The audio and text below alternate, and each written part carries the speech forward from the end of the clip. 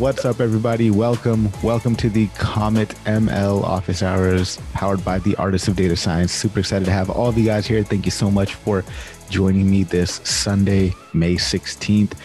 Really excited to have you guys here and really excited to introduce you guys to Austin. Austin is the head of community at Comet ML. He'll be joining us I think fairly frequently for these office hours, so it's going to be a pleasure to have him here. Austin, tell us a little bit about yourself in terms of what does the head of community mean at Comet ML? What are some of the things that you're going to be taking up? Absolutely, yeah. Thanks, Harpreet. So what I'm going to be doing, at Comet as the head of community is sort of working with, individual data scientists, practitioners, learners, and sort of helping them along their journey, whether that's through educational content or events like this, or other sort of like high level community efforts, through those sort of channels. So what I'm doing today is just sort of checking this out. I've watched a couple of the recorded episodes and I love how this goes. So I'm just kind of interested to see, with my own two eyes, how this goes. And we got lots of big ideas for what we want to work on over at Comet, because we focused a lot on sort of the enterprise side of things. And now we're trying to figure out ways that we can engage the audience in real and genuine ways. And before I was at Comet, I spent 3.5 years at a startup called Fritz AI, where I did a lot of the same work. It was machine learning for mobile devices. So I did a lot of community building and content work there. So just kind of learning the ropes. I started on Monday, so it's all brand new to me. So just kind of like meeting folks and trying to get a feel for things. So thanks, Harpreet. And I'll have much more to talk about at some point as I kind of learn more. But that's my role at Comet. So man, thank you. Yeah, I was talking to Austin a little bit earlier this week, and we're just brainstorming some ideas to do cool things for you guys on Sunday morning. I know right now it's an awesome format. Drop in, ask questions, and get advice in your journey and your career. But we got some awesome things coming in the near future that I think will help you guys as well, especially when it comes to experimentation with machine learning and things like that. So I'm excited to see where this goes. Oh, well, right on, man. Thanks everybody for hanging out. We got Kevin, Christoph, and Ali in the house. Let's open the floor up for questions. If anybody has a question, go ahead and unmute yourself and go for it. If there are no questions, then I guess I'd like to propose a question to you guys. Oh, Christoph, go for it. Hi all. I hope you had a great week. Harpreet, congratulations on Super Data Science podcast. I saw your episode was like the best episode of the month. Yeah, they voted my episode the episode of the month for Super Data Science podcast. So super honored for that. Cool. And that reminded me, because you were talking about most important skills for the future, I believe, and you mentioned learning how to learn. Mm-hmm. And I know that you study learning.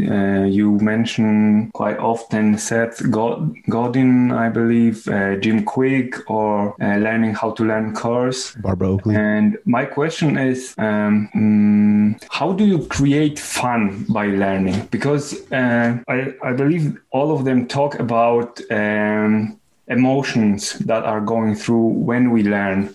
And I was just wondering if you apply something like that when you learn. I mean, do you create fun? Do you set yourself in a better mood or something? I mean, this is a question for everybody, but I know that you study this subject, so I'd like to know. Yeah, definitely. I'd love to see how other people answer this as well. But yeah, like learning is state dependent, right? Like you have to enjoy what it is that you're about to undertake, what it is you're about to go study and get into. Otherwise, it just makes for a negative experience. And if there's a negative experience, then you're just not going to retain stuff. You're not going to enjoy it. It's not going to be fun. It's not going to be pleasurable. And I think the way to combat this thing is just learn things that you are excited about, right? Like I don't spend time learning stuff that I don't necessarily care about, right? Like I'll when I am reading a book, when I'm setting out to learn how to do something, it's because I'm genuinely interested in this. I think that it's going to be beneficial for me. I think it's going to be beneficial for me to tell other people about it so that I can kind of reinforce that understanding that I have. But it's all about just having that positive emotion going in. You have to love it. You have to enjoy it. And you do that. Easiest way is to just study the things that you actually care about. right? Study things that you actually enjoy doing. And I know that's kind of, is trite the right word for that comment, but it's the easiest way to do that. Austin, what about you? Yeah, I have a small follow-up to that. I mean, I come from a different kind of background. I come from English, creative writing, journalism. So I have a few different sort of humanities type background.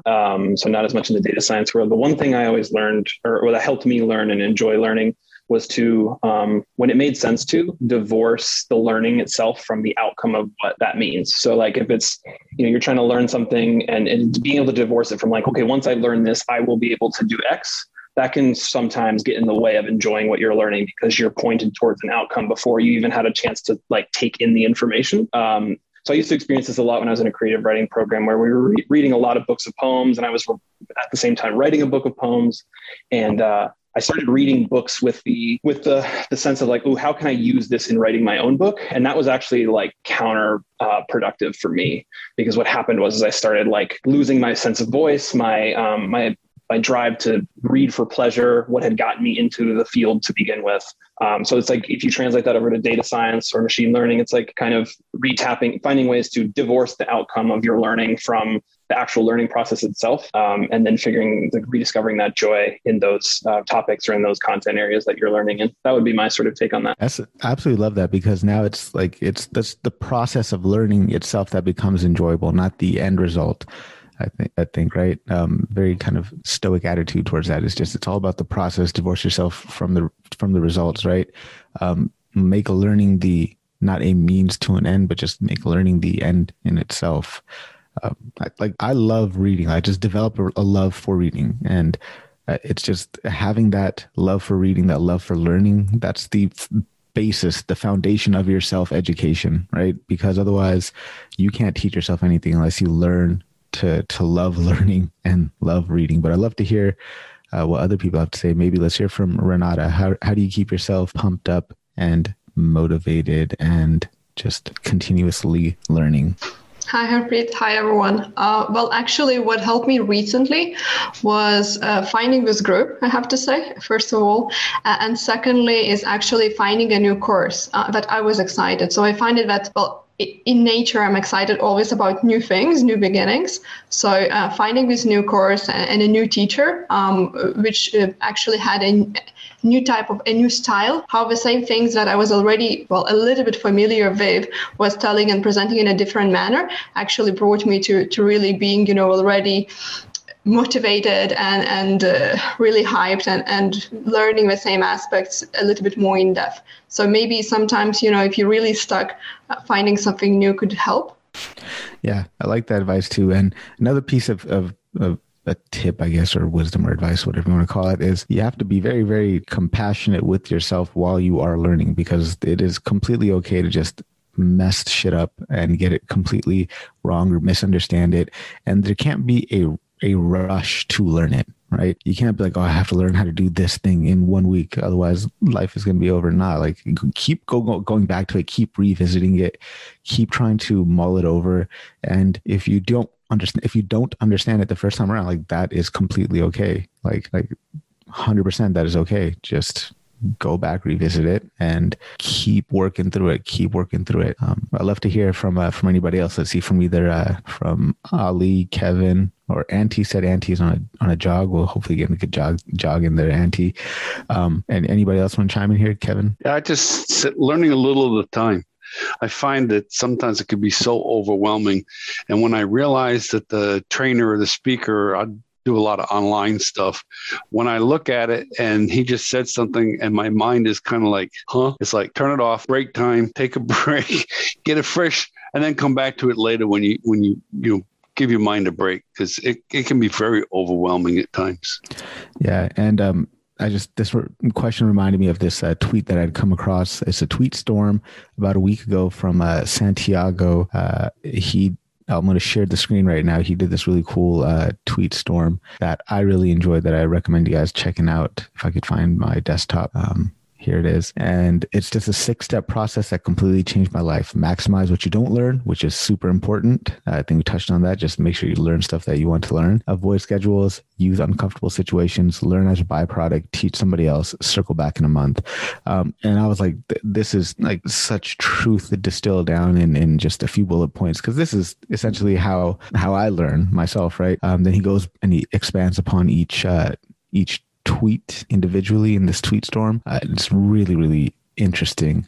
But that part right there, that minimize the noise, maximize what you don't learn, especially in data science, I think that is super, super important, because there is so much to learn, right? Like, I don't know a damn thing about deep learning. I know nothing about genetic algorithms. I've barely used neural networks. That's cool. Like, I'm just not going to go around studying that stuff just because it's there for me to study. It's once I have a use case that requires that, then I can go and learn it. But I'd rather just learn the stuff that I really enjoy, right? Which for me is mostly probability and statistics and stuff like that. I'll pause here, see if there's any other comments. Ali? Yeah, Preet, my first time here, great show. I heard it. Thank you. So yeah, having a case to work on and actually trying to help people, like I find that very motivating for myself. Like you said, there's a lot of things that we can learn, but choosing to learn them in the right time and the right moment, that creates the drive usually for me. And yeah, taking a break is very important, because sometimes we need to sleep on it to let the brain process. But yeah, everything is possible with a little bit of effort here and there, and taking the right pauses, and helping people. Yeah, having to learn something that you then have to teach, it's awesome, right? Because when you teach something, you have to learn it twice, in a sense. But yeah, man, Christoph, was that helpful? What are you going through right now? Are you just like getting frustrated with learning stuff? What's going on? No, I just wanted to know your opinions about it, because I think it's a skill, because all of us who are here, we are here because we want to learn. I mean, nobody sacrifices Sunday time to meet with people with same interests when they don't want to learn, because we are here to grow. And I also like learn a lot, and I try to do it efficiently. So I was curious if you have some tips, some hacks about it. Yeah, I mean, that's the thing, man. I wish there was hacks, but it's one of those things where there's not like a hack, and you get enough advice on this topic. Sometimes I think it'll cancel out to zero. So you just kind of take bits and pieces from other people that you think might work for you, and then just try to implement it, try it, experiment. If it seems like it works, then keep going with it. If it doesn't work, then all right, whatever, like, move on to the next tip or whatever. But ultimately it's just finding what works for you. I did that for a while, man. Like, I used to just read all these books, and I still do read all these books, and mostly in that business and self-help and personal development type of space. And I would read stuff and I'll be like, oh shit, that's great. I need to try this. I need to do it. And I started doing it, and I started doing it for a while, and I'm like, well, why am I doing this, man? Like, I'm not liking it. It's not enjoying it, but it's supposed to make me better somehow, some way. But then I realized that, it's just about taking bits of stuff from everyone, trying it, seeing what works for me, and then trying to form my own kind of set of practices with everything that I get exposed to. But yeah, so Mark is in the house. Mark, what's going on, man? Mark, I'd love to get your take on this question. So Christoph, can you repeat your question for Mark? So my question was, do you have any tips or question was about learning. Do you have any methods to create fun when you learn? Because positive emotions, because this is what boosts our learning abilities. Do you have anything like this that you'd like to share? Yeah. Oh, wow. That's a really, really good question. I guess is this really dependent on how you define fun? So for me, for fun, I love solving puzzles. And so coding is like a giant puzzle or open book test. And so I love that kind of hustle of being very frustrated and trying to figure something out. And then that breakthrough. And that's the fun part for me. But also I feel like that only works when you kind of know what you're doing, there's going to be an end. So on that earlier side is picking a domain for a project, for a side project that's interesting to you, where you're very passionate about it. So for me, it was healthcare. So when I was first learning how to code, I basically said, I want my master's thesis to be something where I forced myself to learn how to code. One, because there's this pressure to like, I need to do this, but also is this domain of healthcare. And I was very passionate. I want to solve these healthcare problems. And so all my other side projects as well, when I don't know something, choosing something I'm passionate about is kind of the thing that gives me the motivation when I'm like, oh, I don't want to do this. And I'm trying to think if there's any other kind of fun things. I think another component, and maybe I'm not answering this correctly because I'm distinguishing between fun and learning style, like not getting frustrated. And so I think another component is just like learning what your learning style is. So for me, just listening and watching videos is not enough for me. I actually like to listen and watch a video maybe like 3 times, 2 times speed, just to get like a general idea and then just do it. And so that's another component. So I guess like my main focus is how to avoid like ending frustration so that you can have fun. I don't know that was the best response, but that's my approach, I think. I really like that.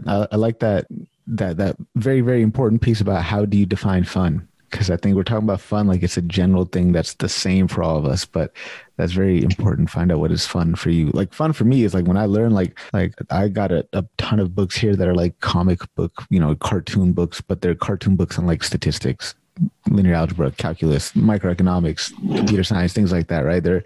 That's fun for me just because it's like, oh, funny cartoon drawings talking about an interesting technical topic.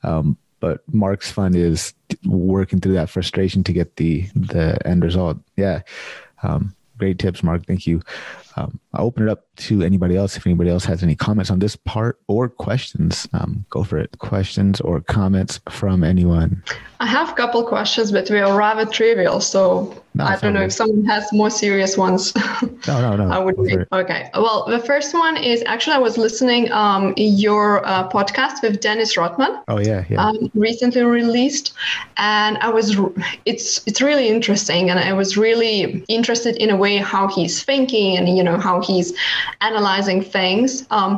And when I heard that he has books, I was like, oh, that's great. I would like, kind of to get a little bit more in depth of his really brains. However, when I started looking at his books, I'm realizing that these are more methodical, more kind of on a subject rather than really showing, his thoughts, more philosophical kind of things. So just wanted to double check with you. Do I understand correctly? He doesn't have a book that would be really more philosophical on the topic? Yeah, his books are mostly textbooks type of books, right? Like those books from Pact Publications. So he's got a few books out, I think maybe 3 or 4-ish, but they're all just like textbooks type of thing. I haven't looked at many of them in super in depth, but I mean, there's probably not a whole bunch of his like philosophy in there, which that's an interesting point. Like you should message him and tell him to write a book outside of Pact Publications about the way he thinks about things, because it's pretty interesting hearing him talk. He's a very interesting character. I enjoy talking to him, but definitely. There's not a book that he has. Yeah. Okay. And just a second one about keyboard. So what I'm learning, what I'm understanding, that serious programmers kind of tend to prioritize using only keyboard or mostly keyboard. And that's something that is really new for me, because I always was thinking it's like, oh, it's very quick, using mouse. So just maybe a little bit, if someone can share, Harpreet, you as well, experiences and how you transition actually, how you do that. Because now for me, it's difficult. Were you like watching me last week, like over my shoulder or something? Or did you hear me talk about this at all? Because I've been using, I'm 30, I turned 38 tomorrow, right? I've been using computers since I was 12, maybe, right? I've been using computers for a long time. It never occurred to me to just start using the keyboard, because those fractions of a second, not even fractions of a second, like just because here's my setup, right? Keyboard, trackpad. It takes up so much time, and then having to use a trackpad like that, like my wrist starts really hurting. And it wasn't until maybe 2 weeks ago where I just said, fuck it, I'm doubling down on the shortcuts, keyboard shortcuts for the operating system and for the applications. And oh my God, life has been so much better. You have to keep practicing it, keep repeating it, but the productivity gains, I think, there's a couple of different gains there, right? There's the physical act of having to move your hand to the trackpad, find the mouse, and then track where you need to click, right? That has a cognitive cost, right? That costs you money mentally. Whereas just focusing on the keyboard is just super quick and super effortless. There's some tasks that you have to go and use the mouse for, like some more creative type of tasks, right? Like trying to copy like a body of text, like it's not that easy, or trying to like circle something, whatever. Yeah, if there's I try to think of it this way. I'm forcing myself to now only use the mouse or the trackpad for things that only a mouse or a trackpad can be used for, and focusing entirely on using just the keyboard and the keyboard shortcuts. And I've been doing that for a couple of weeks after using a computer for like 25 years. And I don't know where this epiphany came from, but I highly recommend it, highly encourage it. I'd love to hear from anybody else here. I know, Christoph, you're a software engineer by training and trade, so you probably have some good insight on this as well. I also use shortcuts because, like you said, they're time saving, and like moving lines of code like up and down. This is cool thing to do, and you just have to get used to it.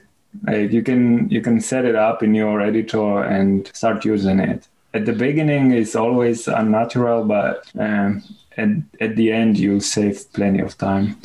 Yeah, and it just becomes so much more seamless. But it's the tricky part is this, right? Because my personal computer is a Mac, and then my work computer is a Windows machine.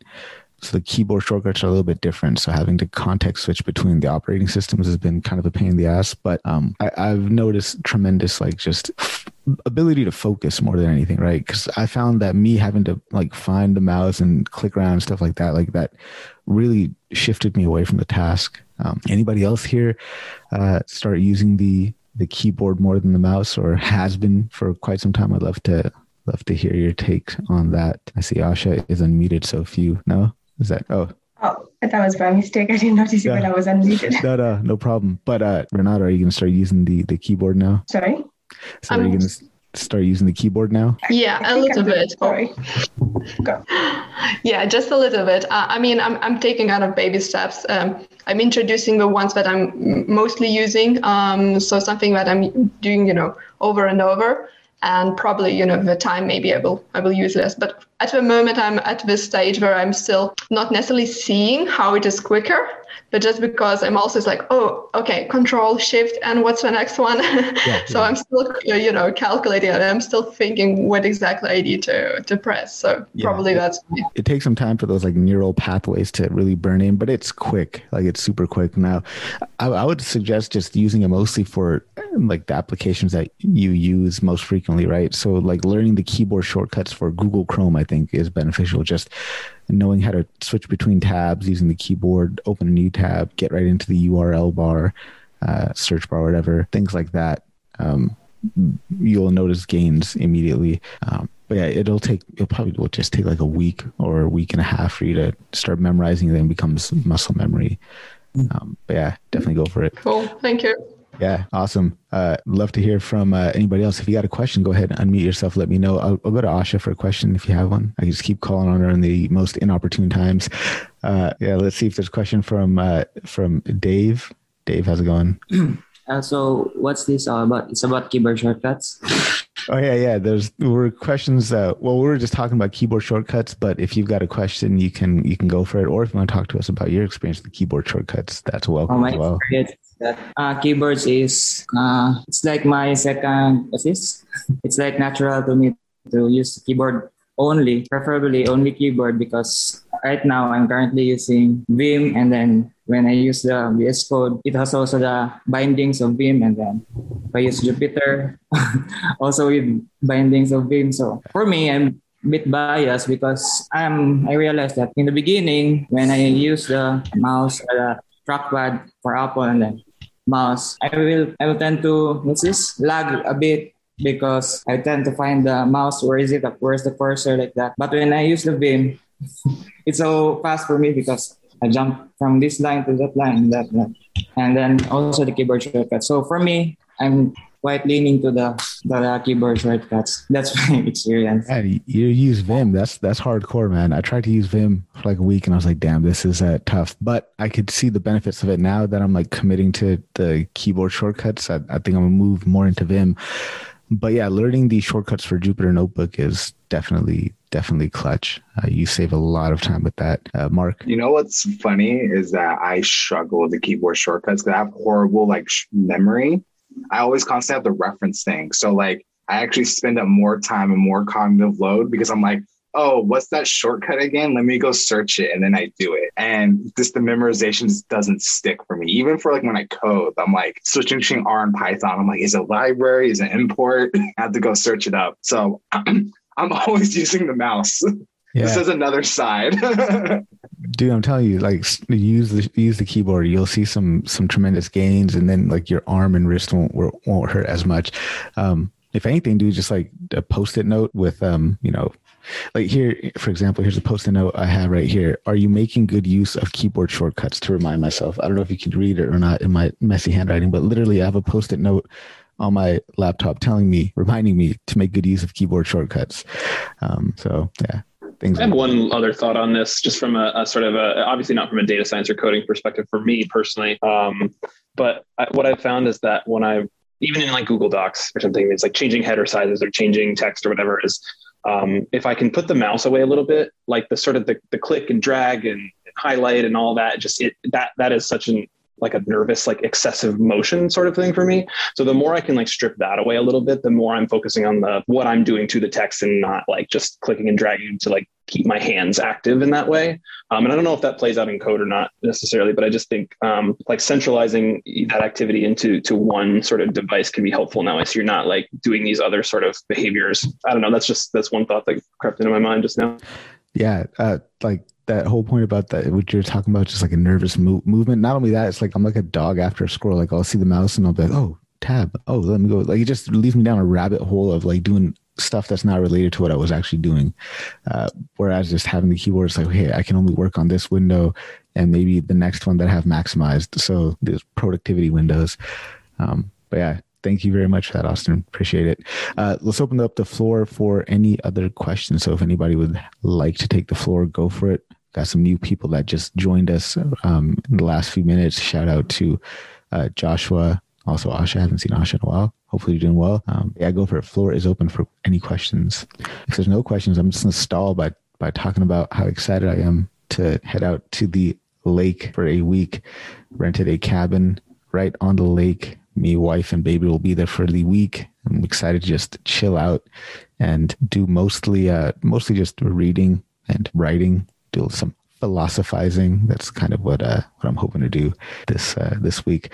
Mark has a question on content creation. Go for it. Yeah, so I'm kind of getting into this weird spot now where I'm gaining traction with my LinkedIn, and people are starting to notice, and people are starting to reach out saying like, hey, I want you to talk for XYZ, or hey, do you want to do this and that opportunity, right? And so a big component of data science is this like open source component, and like really just giving out freely information. But then there's also this other component of like being a person of color and just not valuing my work. And, do I charge for certain things? Do I just do everything freely and just get burned out, or just say no? And, as I'm creating more content, I'm getting more attention. And I kind of want to take this more serious in the next few months. And so I guess it'll probably only be you. I don't know if any other people are content creators. Is how do you find that balance of like being passionate and just sharing your work, because like doing these office hours, versus like being valued and being paid for kind of like the knowledge you built over a while, and then also like not burning out because there's so many other things to do. Yeah, man, I know exactly what you mean. So that, like, for anybody that just messages me asking for like, oh, I need help getting into data science, or I've got a question about data science, I'm like, I got 2 open office hours. Come to those, ask your questions. That's the only time you'll be able to reach me. I'm not going to sit here and exchange messages with you on LinkedIn. But if there's things that come up or presentations and things like this, right? So just a recent example was for the Data Science Go virtual conference, right? They asked me to be part of the panel discussion when I was on there with Vin and Leonard, and it was a few months ago. And I was like, all right, cool, I could do that. But then I strategically said, all right, why don't you guys let me be the MC of that event, right? Not the MC of that event, sorry, the chairperson of that panel discussion. And then they reached out to me to be the MC of the entire conference. And I didn't want to just say, okay, I'll do it if you guys pay me X amount of money. I looked at it as the long-term game, right? Because you have to think of some of these events or some of these interactions and relationships you go to, right, from a game theory type of perspective, because these are going to be iterated games that we'll be playing for the duration of us being in this data science space, right? So if there's potential for this to turn into something bigger, or, a engagement where we're continually going to be working together, then, I wouldn't bring money into it just to be like, oh, well, my time is X amount of dollars. I would look for positive sum games, right? Is that kind of making sense? So there's like to give context. I was in a video call where there's someone trying to ask for more time to get involved. At the end, they're like, what do you want to exchange? And I had no answer at all. I was like, I didn't think this was possible. Like that, what? So I don't want to be in that position again where I have no idea. I just never thought of that. Yeah. So think about what it is that you value, right? So if at the end of that conversation, you're like, all right, cool. Well, if this is just a one-off event, I don't see this playing out more and more over time, iterated over time, then just, whatever X amount for my time, and make that X amount ridiculously high, because the anchoring effect is a thing, right? So whatever you spit out, make that number ridiculously high. And I do that, even with my podcast, like if people message me trying to get onto my podcast and I have zero interest in speaking to this person or putting in the effort to research them, I send them my promo sheet. I'm like, all right, cool. It's X amount for an episode and a couple of posts. Right. But if it's somebody that I really feel like, okay, I'm going to have a good time learning about you, I'm going to have a good time going through your content, I'm going to enjoy talking to you, I won't even bring up anything. Right. I don't know if I'm like diverging off topic. Let me know if I am. And no, this makes sense. This is a tricky thing. And I think it's kind of even more tricky in data science, where like there's so many free resources. Yeah. And I've used so many free resources. Like, who am I to charge for things I gain for free as well? So also like valuing your time. Yeah. So I get hit up a lot for me to do presentations. My default response is no, just because if it's not anything that I can uniquely contribute value to, then I'm not going to do it. It's not worth my time. It's not worth your time. You can get that stuff somewhere else, right? If it's like a how to break into data science type of thing. If it's generic, I just won't even touch it. Like, I'm just like, it has to be something that only I can uniquely contribute value to, right? So you have to identify that for yourself, right? You have to know what that is for yourself, and then pursue those opportunities or say yes to those opportunities that are going to let you do that. But then also keep in mind that, is this going to be a repeated game that we'll be playing with each other, right? The reason I was bringing up that Data Science Go virtual conference thing is because now they're reaching out to me to MC the next event, right? And I'm like, okay, well, look, I'm trying to take summer off and not do things. But at the same time, this is Data Science Go. This is the virtual conference. This is like the biggest stage in data science, right? So I'm not going to be like, nah, like, and I'm not going to be like, yes, if you pay me X amount of money, because like, that's not the game I want to play, right? Because I want to iterate this game. I want to keep this game, keep on going. So we're thinking of different ways for us to play a positive sum game. So in essence, my rambling is distilling it down to this: seek out opportunities where only you can, where it's your unique contribution, that it's something that only you can talk about uniquely. Look for long-term games with long-term people that will be iterated and repeated, and only play positive sum games. Right? No, that's super helpful. And also, I know it's geared towards content creation, but like for everyone else too listening, is like, this can easily be applied to any business context, for your data science work. So this is really helpful. And I don't have any friends or family doing stuff like this. So it's like, who do I talk to figure out what's the gems? Yeah, no, man, absolutely. Like, I mean, it's the reason that I end everything with, you've got one life on this planet. Why not try to do something big, right? Because you've only got X amount of days that you get to live, right? Before it just disappears. So whatever you do with your time, make it worth it, because that's the stuff you can't get back. I can go back and make money, whatever. Like, I don't care. Like, I can make the money back always. I just can't get that time back. I can't get that energy back. I can't get that effort back. Right? These are things that I just won't ever return to me. The money, whatever, dude. I can fucking get that shit whenever, right? I see Austin's unmuted. So Austin, if you got any input here, go for it. Yeah, I just had the one thing you said at the beginning, Harpreet, I think is super important. And Mark, as you sort of build this persona for yourself, or this sort of presence in these communities, I think carving out ways that you can offer yourself or your content or your perspective for free that are dedicated to that purpose. And so that's what you can point people towards, right? Like, whether it's an office hours, or you have your own blog that you do, or your newsletter, or whatever it is that you're creating and distributing for free. And then from that, you can start to identify the communities, like Harpreet was saying, that you want to be involved in, and that you have something to offer them. But then you have this sort of like this sort of part of yourself that you're donating to the community for free, and it's carved out and it's specific, and you can control it much more easily than like sort of fielding all of these sort of offers and then trying to delineate. So I think as you kind of grow into this new spot you find yourself in, I think that can be super helpful, is like carving out something like an office hours or a blog or a stream of content, even if it just sticks on LinkedIn, right? That then folks have as like a repository for like what you offer, and then can sort of connect with you, and then you can sort of start teasing out those different opportunities. Excellent tips. Mark, how do you feel about that? No, this is really great. No, I really like this stuff, because like my main concern is like, I love this so much, I'll burn myself out. So I gotta be really mindful of like how do I use my time. Yeah, and I know you're type A personality too, so you always want to do a little bit of everything as well. So no, I think it's great, man. I think you should definitely contribute, but don't burn yourself out. Don't stress yourself out. Ali, go for it. Yeah, I wanted to add here, I just put here in the chat. So it's like a benefit risk analysis. So what am I gonna benefit versus how much I can put on stakes, like time wise, resources wise.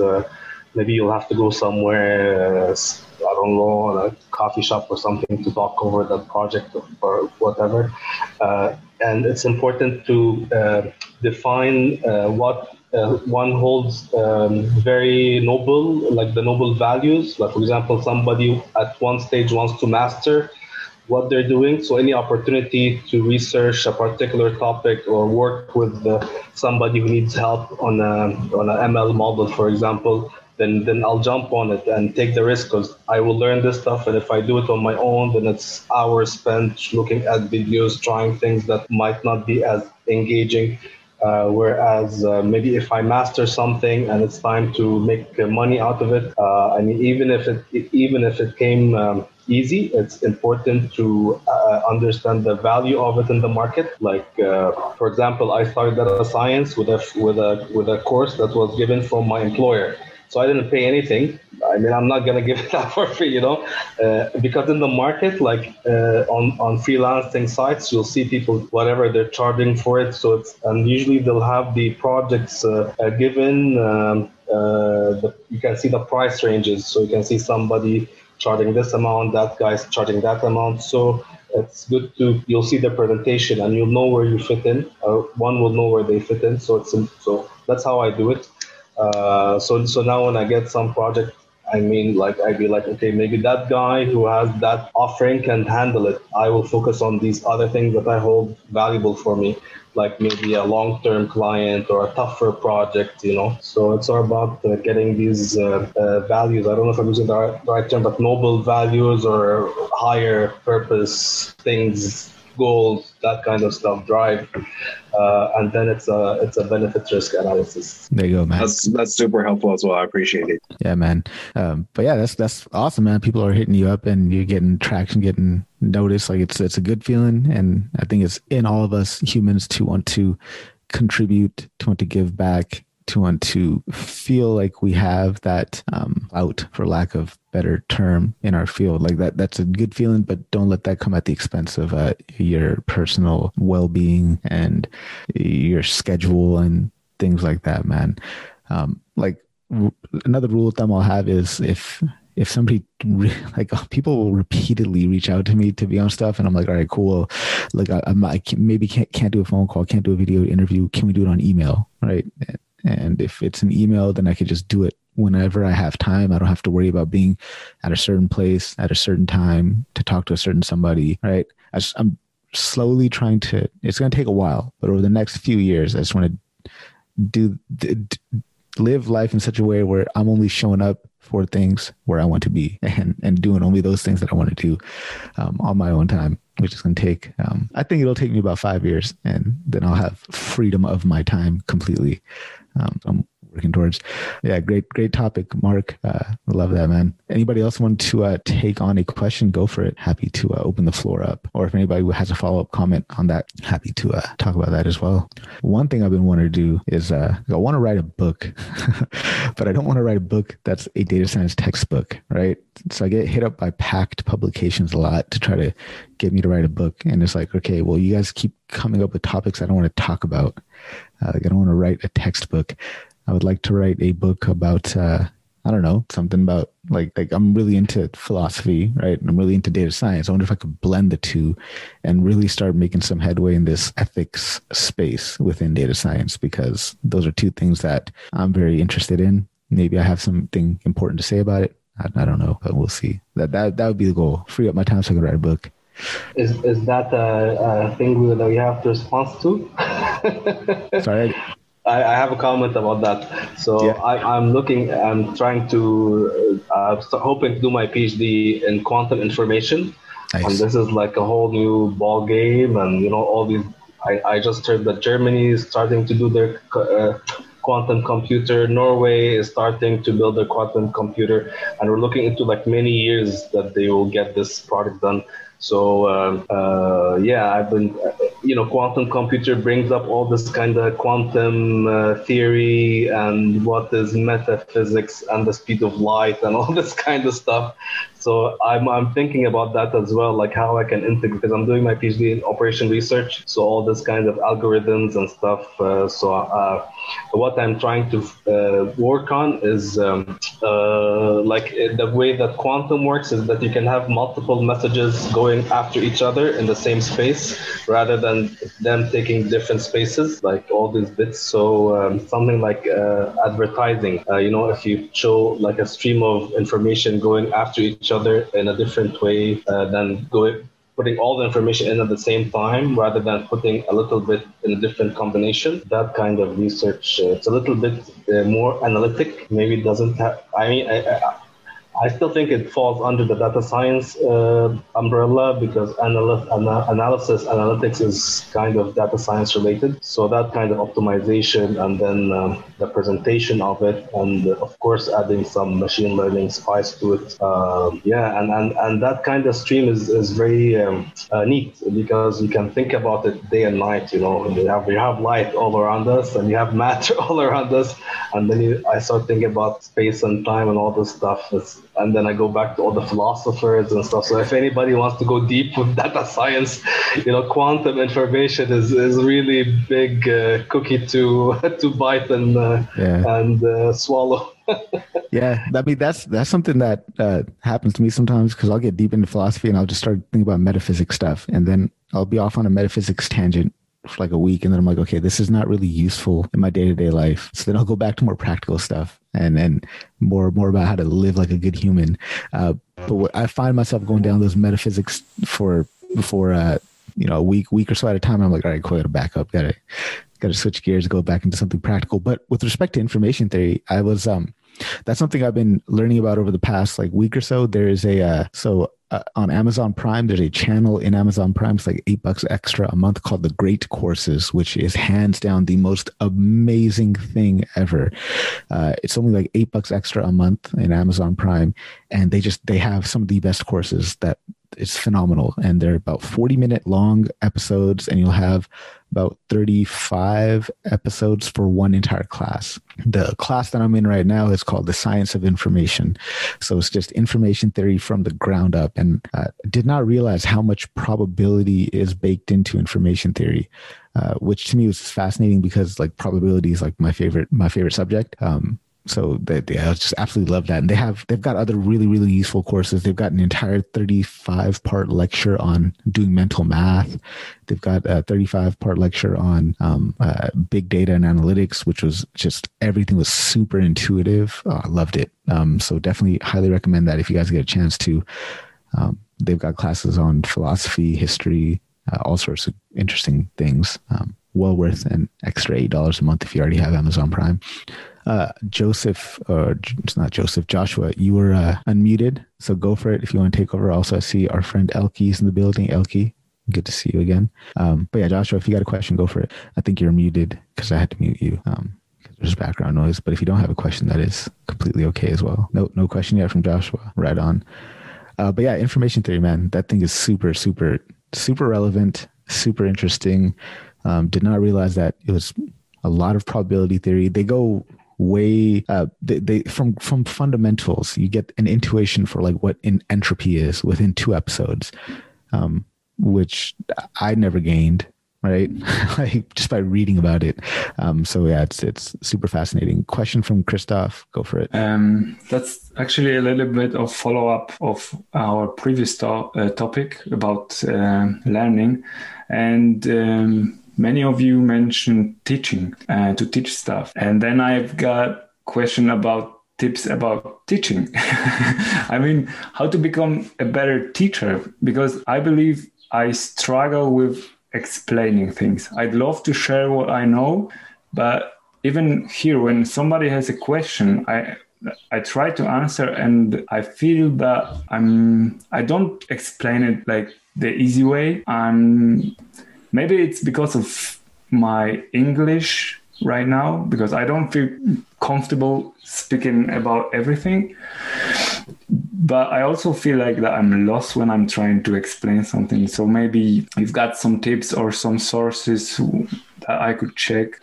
Yeah, your English is fine. Don't worry about that. I can understand you perfectly clear.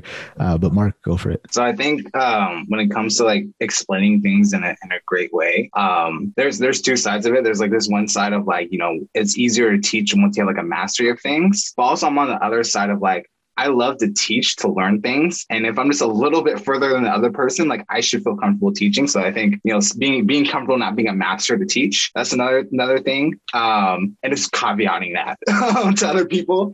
But then the other key thing is that like many times when I give great explanations, it's not off the top of my head. I put in a lot of work up front. And a lot of that work is specifically like, who is my audience, and really meeting them where they're at. So if I am talking to a bunch of data scientists, then yeah, I'm gonna do my research, talk in the jargon that everyone will understand. But if I'm going to speaking to like business executives who understand the business really well, but do not understand the data stuff, right?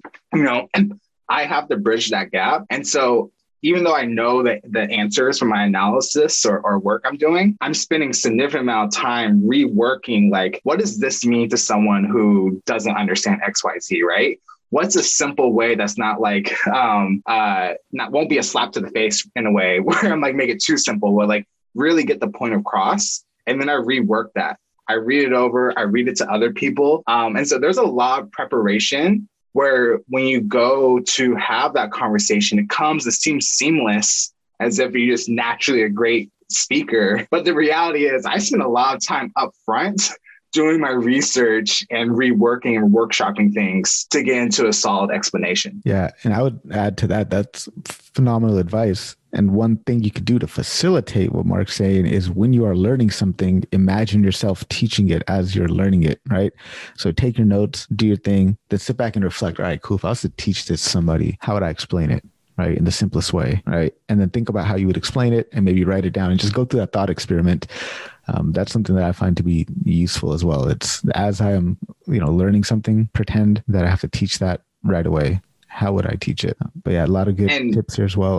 Let's hear from Austin. Go for it, Mark. Yeah. Real quick, one last thing too. And the thing about like not having to be a master to like teach, the kind of scenario where that clicked for me is I was talking to someone who basically wrote this book, like the de facto book on some type of technology. I forgot what it was, but essentially like, yeah, I didn't know. I just taught myself to write the book because I thought it was gonna be an interesting market and people would want it. So he taught himself to write the book. he wasn't this master. And now it's like the de facto book. So like after I saw that, I was like, oh, you can teach anything. Just gotta be able to explain it well. I'll be able to pick it up. Yeah, exactly. That's a secret too of the expert industry, is that you can be an expert in anything. Just put in the work, put in the study, write about it, get clear thinking about it, and then all of a sudden you're an expert in it. Like I admire people like that who set out to conquer a topic by writing about it. It's like, yeah, I'm gonna be the expert on quantum information theory. How do I do that? Well, fuck it, I'm gonna write a book, and I'll start there and work my way up.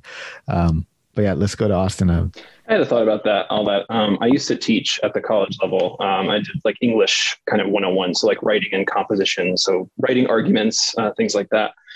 And I think for me, when I struggled the most is when I could feel my brain speeding up. And I think like really analytical thinkers and deep thinkers, a lot of times they start outpacing like what the next step is, or like what the very next, and I think Mark's point about considering the audience is super important with this, where so I've done a lot of work as an editor of a technical blog, where we're writing about anything from data science to machine learning to mobile development, augmented reality, a tech space. And one of the things I learned through editing and working with contributing writers was that when I could get folks to say, okay, just ask the question, if you every sentence or every couple of sentences, like, what is the next thing my audience needs to know? Like, what is the absolute next step? And even if it seems like you're over explaining, just slowing yourself down into that process of asking yourself and reflecting, what's the next thing that they need to know? What's the next step that this person needs to follow?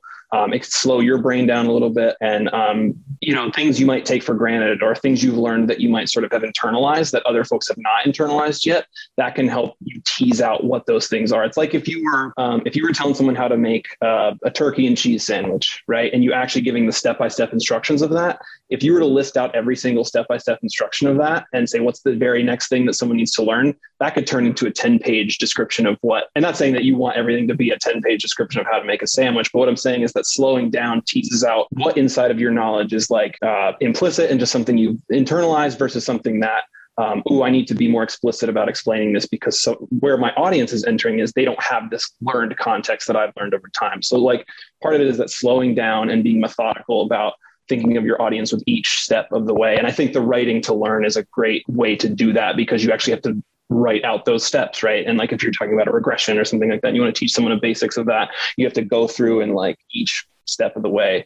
And so I think that sort of mental process has always helped me, because I used to just get in lectures, I used to get way out in front of myself and talk about like rhetorical theory. And I haven't even talked about like, what's the point of a topic sentence, right?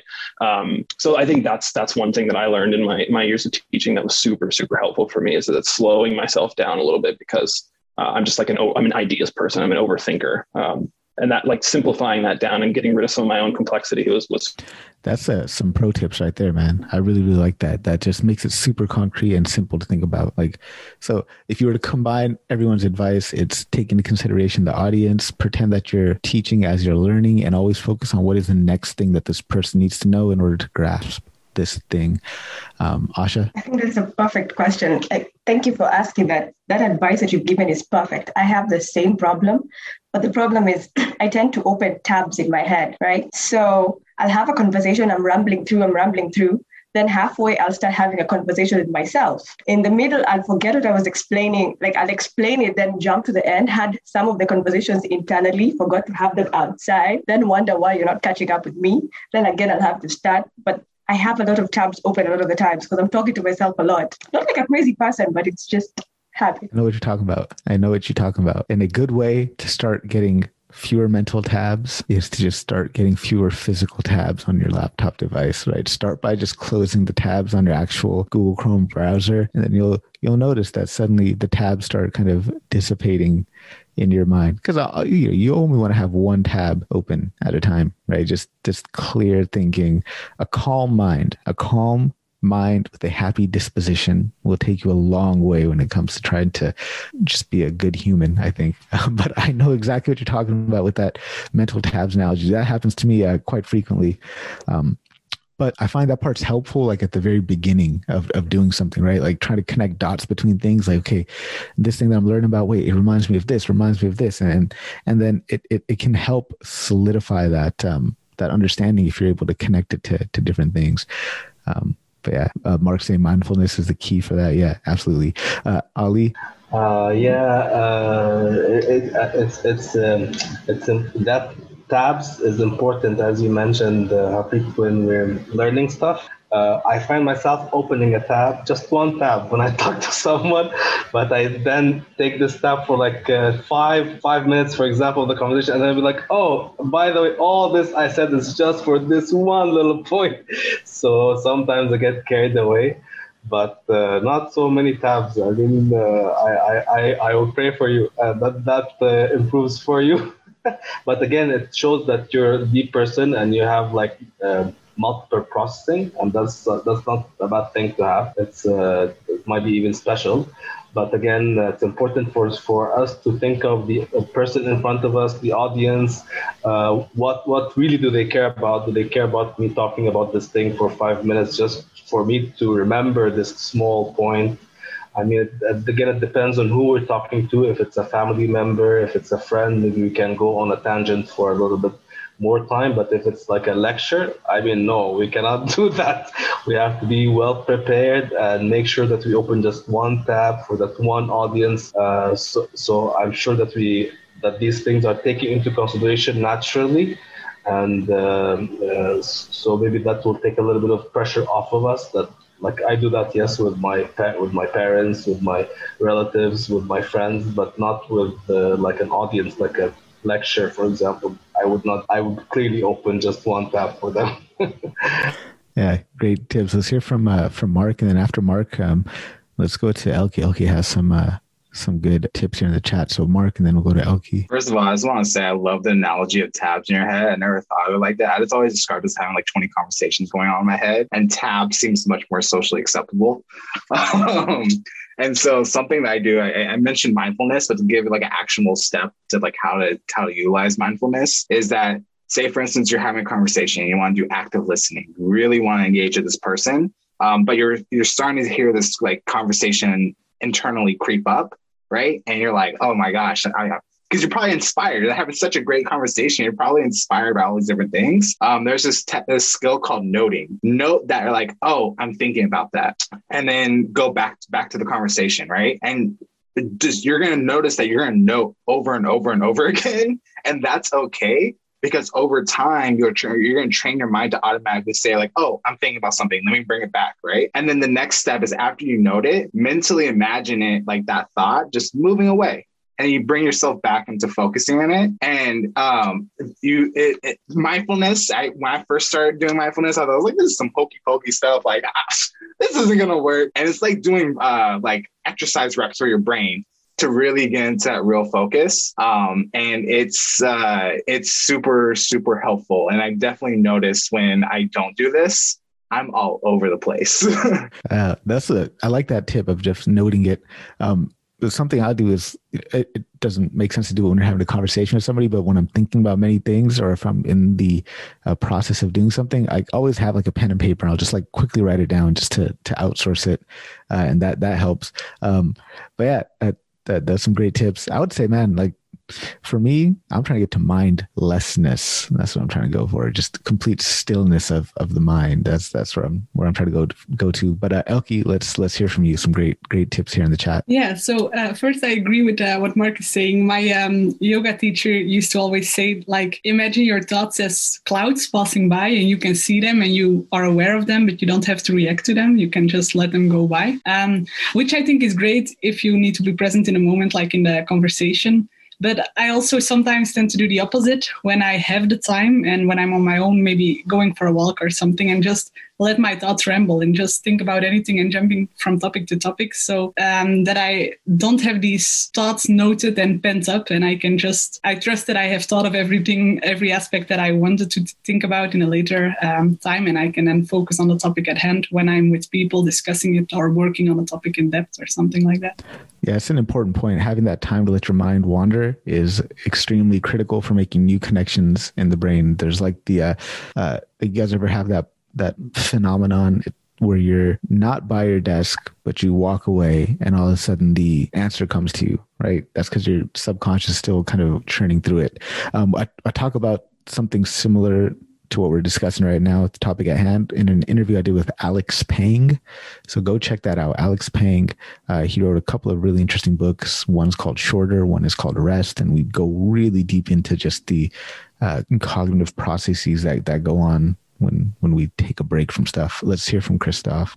I just wanted to say it's funny because we're talking about how our mind wanders and drifts off. My question was about teaching, and we're talking about mindfulness and everything. So it's just funny. Yeah, man, that's why I don't like stopping questions. I like to keep them going just to see how they unravel and how they unfold and where we end up. But yeah, it is interesting. We talk a question about how to teach, going into tabs in the mind, and now here we are. Any other? Oh yeah, Austin, go for it. I would just also say that like there's a counterpoint to this, which is like part of teaching is I've learned is teaching your students or whoever's the stakeholders are is like how to think, right? And there are like I'm thinking of the writing process, which is what I taught, and there were more generative parts of the writing process, right?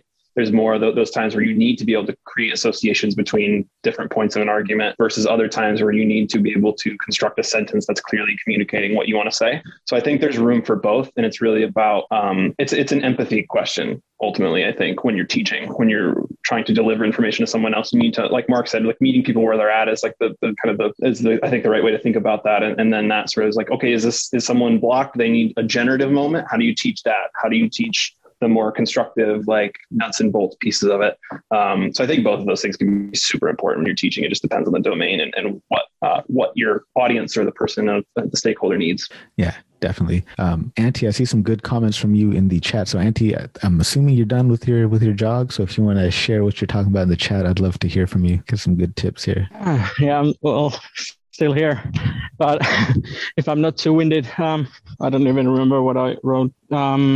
About writing those things down and then coming back later to see if they were really just garbage or if there's actually something worth exploring more. But yeah, out of the head, out of the mind. Yeah.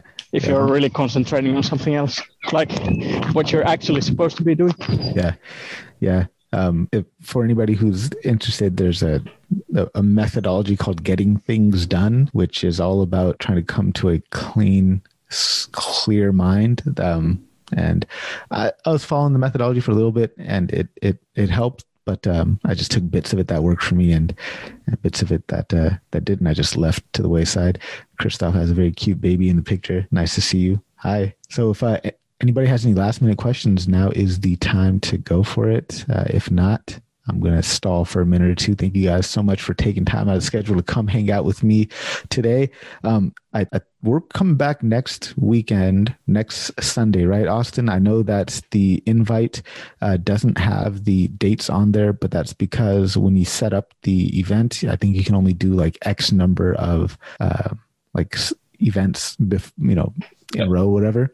But next Sunday, we will still be here at the same time. Absolutely. We'll get the link switched up and make sure Harpreet or I get that out to you all. And we're sort of working on the exact process of how it's going to happen, but we're well aware of it and it's in process. Yeah, definitely. And just heads up, this probably will be a bit late on the podcast. I know I usually upload these particular episodes on Thursday, but I'm taking the week off. So this will be uploaded on Sunday of next week, this particular session, just in case you guys want to go back and listen in on some of the awesome stuff we talked about today. Thank you so much for coming and hanging out. Really appreciate having all you guys here. Take care. Have a good rest of the day, afternoon, evening, morning, whatever time it is where you're at. Appreciate having you here. Remember, you've got one life on this planet. Why not try to do something big? Cheers, everyone.